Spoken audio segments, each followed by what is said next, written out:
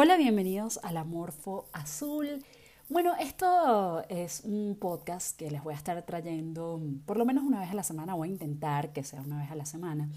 Y la idea es contarles historias, todo tipo de historias, de cosas ordinarias, extraordinarias, extrañas, de historia universal, de historia de América Latina, que me interesa muchísimo. Y bueno, en general lo que quiero es que descubran el mundo conmigo, que quiero aprender con ustedes, quiero que esto sea casi que una excusa para investigar. No, esto no es un espacio en el que yo les doy clase, ni muchísimo menos. Esto, la idea es que no sea acartonado ni intelectual, porque eso no es lo que quiero, eso no es lo que soy yo. Sino al contrario, lo que quiero justamente es que exploremos juntos, además, que voy a estar aprendiendo a usar tecnología, cosa que se me hace súper difícil y para mí es un reto. Así que bueno, espero que me acompañen en esta aventura. De eso se trata la Morfo Azul justamente. La Morfo Azul es un espacio más que yo sé que la gente piensa que yo soy la Morfo Azul, que ahora yo me creo una Morfo Azul, no, la verdad, la Morfo Azul es un espacio. Y bueno, justamente una de esas historias que tengo que contarles es la de la Morfo Azul americana, pero bueno, ya llegaremos a eso. En el capítulo de hoy voy a empezar y voy a estar con ese tema recurrente durante algún tiempo, porque es un tema súper extenso, muy amplio y maravilloso. Es la mitología griega. A mí la mitología griega me encanta, siempre me ha parecido, me ha llamado muchísimo la atención. Para mí es un enigma, es algo sobre lo que he ido aprendiendo poco a poco. No sé tanto como me gustaría saber, no he leído tanto como me gustaría haber leído, pero la verdad es que les comento que el poder de la mitología griega lo llegué a entender cuando estaba dando un curso de escritura para jóvenes, para adolescentes, de hecho, cosa que es un reto, mantener la atención de un adolescente, sobre todo un tema como la literatura. Y quedaron fascinados por la mitología griega.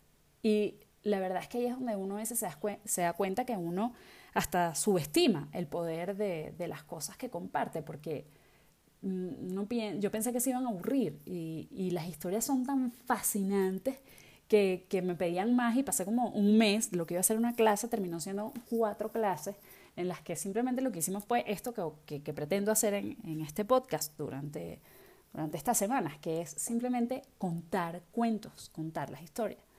Y bueno, ¿por qué la mitología griega? ¿O por qué comenzar por la mitología griega? Bueno, porque nuestro pensamiento occidental en realidad tiene su base en el pensamiento griego. Nosotros somos herederos de los griegos.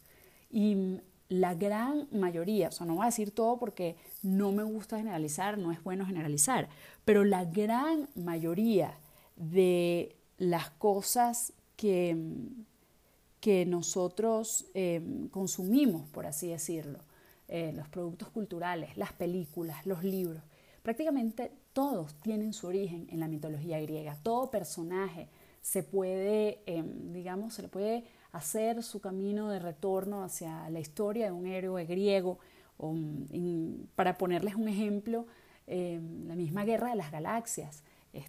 Joseph Campbell escribió un libro bellísimo que se llama El héroe de las mil caras y habla justamente de los héroes.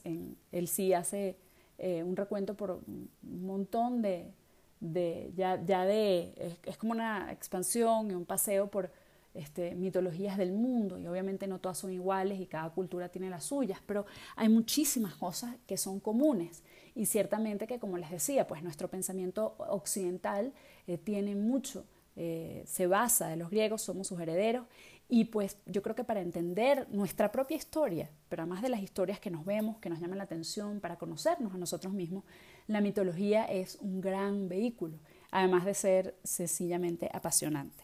Entonces, bueno, por eso es que vamos a empezar por ahí, lo que no quiere decir que este va a ser un podcast de mitología exclusivamente, y quiero recordarles que yo lo estoy haciendo para explorar, para aprender con ustedes, porque la investigación que tengo que hacer para hacer estos episodios es de lo que más me enseña, ¿no?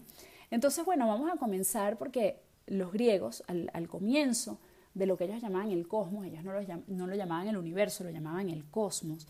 Al comienzo, para ellos, todo era un desorden, era un caos, en realidad. Y así fue que que nació y que por eso le llaman cosmogonía, ¿no? Y este caos era un desorden infinito, como una oscuridad profundísima que no tenía fin. Quizás todos podemos pensar en nuestra vida un momento en el que se siente así, en el que todo es un desorden, no hay nada sólido, no hay nada inmóvil, no hay nada concreto. Y el caos se tragaba, consumía todo lo que encontraba a su paso. No existía absolutamente nada y era como una caída sin fin, así lo describían ellos.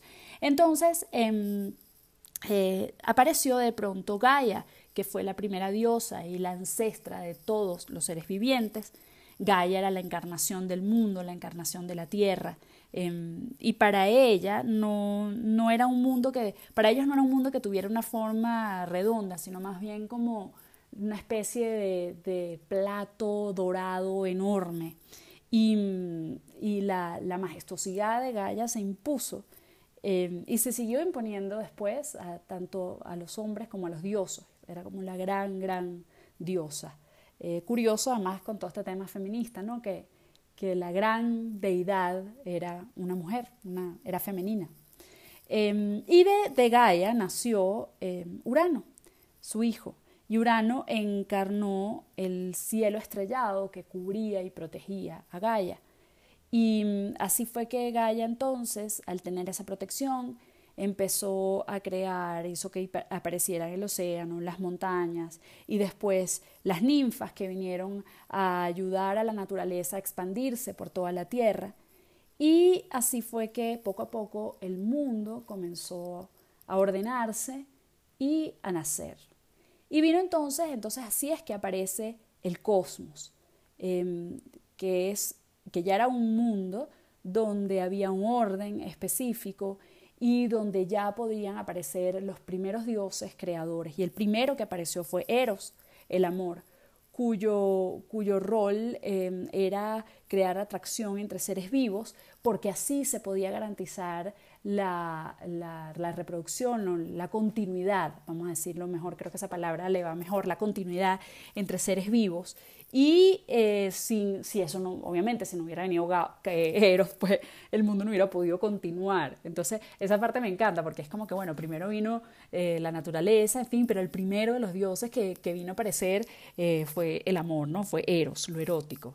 Eso me encanta porque además dista mucho de lo que viene a ser después la tradición judío-cristiana, donde toda esa parte erótica queda como, se mete dentro de un tabú y no parece. Entonces, la parte del erotismo en la mitología griega es fundamental y es algo que vamos a estar viendo aquí, no apto para menores del podcast, ya bueno, les estaré avisando. Pero bueno, el todo caso es que apareció entonces Eros y lo que ayudó Eros con esta digamos, con su rol de mantener la continuidad, fue que entonces empezaron a aparecer el día y la noche, los campos.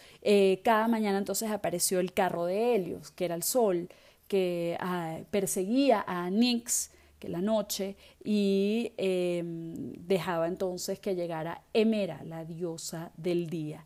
Y así cada día y cada noche, y apareció luego Selena, que era la luna, y que sobrevolaba la tierra de noche para aclararla, para darle un poco de alivio a las tinieblas de la noche. Y por supuesto aparecieron otros dioses no tan amables, en ese caso las Moiras, el destino, y Tánatos, el dios de la muerte, porque bueno, pues esa parte también, digamos que todo ese ciclo de vida, de nacimiento y de muerte también fue fundamental para crear un orden en ese cosmos.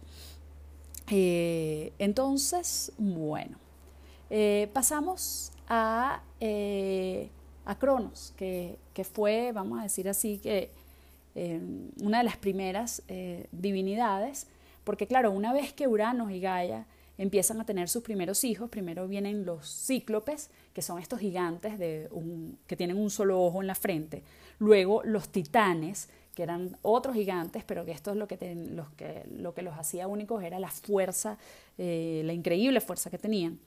Pero Urano tenía miedo de que uno de sus hijos tomara su lugar, ¿no? Y entonces empezó a hacer que Gaia, a forzar a Gaia a mantenerlos dentro de su vientre. O sea, se pueden imaginar lo que empezaron a hacer los embarazos de Gaia, embarazos infinitos en los que Gaia ya no podía soportar el tener los hijos dentro y no podía parirlos. Entonces, cuando ya Gaia no podía aguantar más esta situación, imagínense uno como mamá, pues uno aguanta 9 meses, no me quiero ni imaginar. Entonces Gaia pues hizo un truco, ¿no? Desarrolló un truco y le pidió a uno de los titanes, en este caso a Cronos, que la ayudara a salvarse de Urano. Y Cronos una noche se metió al cuarto de Urano y lo mutiló. Y cuando Urano se dio cuenta de lo que había hecho Cronos, le lanzó una maldición y le prometió a Cronos que su propio hijo un día lo sacaría del trono. Y entonces ahora viene el caso en que Cronos hace también una barbaridad para escaparse de la profecía y empieza a devorarse a sus hijos.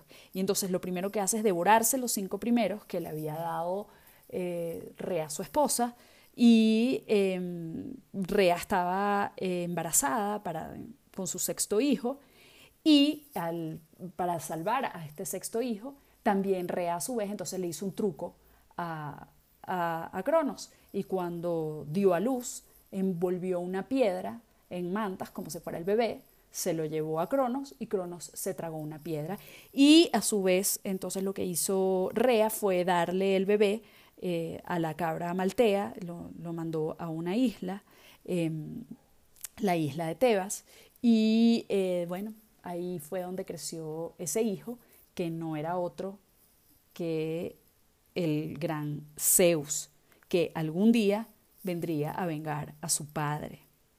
Entonces, bueno, esta es la primera parte, vamos a decir un resumen de lo que es cómo los griegos llegaron a concebir el mundo, o cómo llegaron a concebir el mundo, a concebir la tierra, cómo nació la vida según los griegos.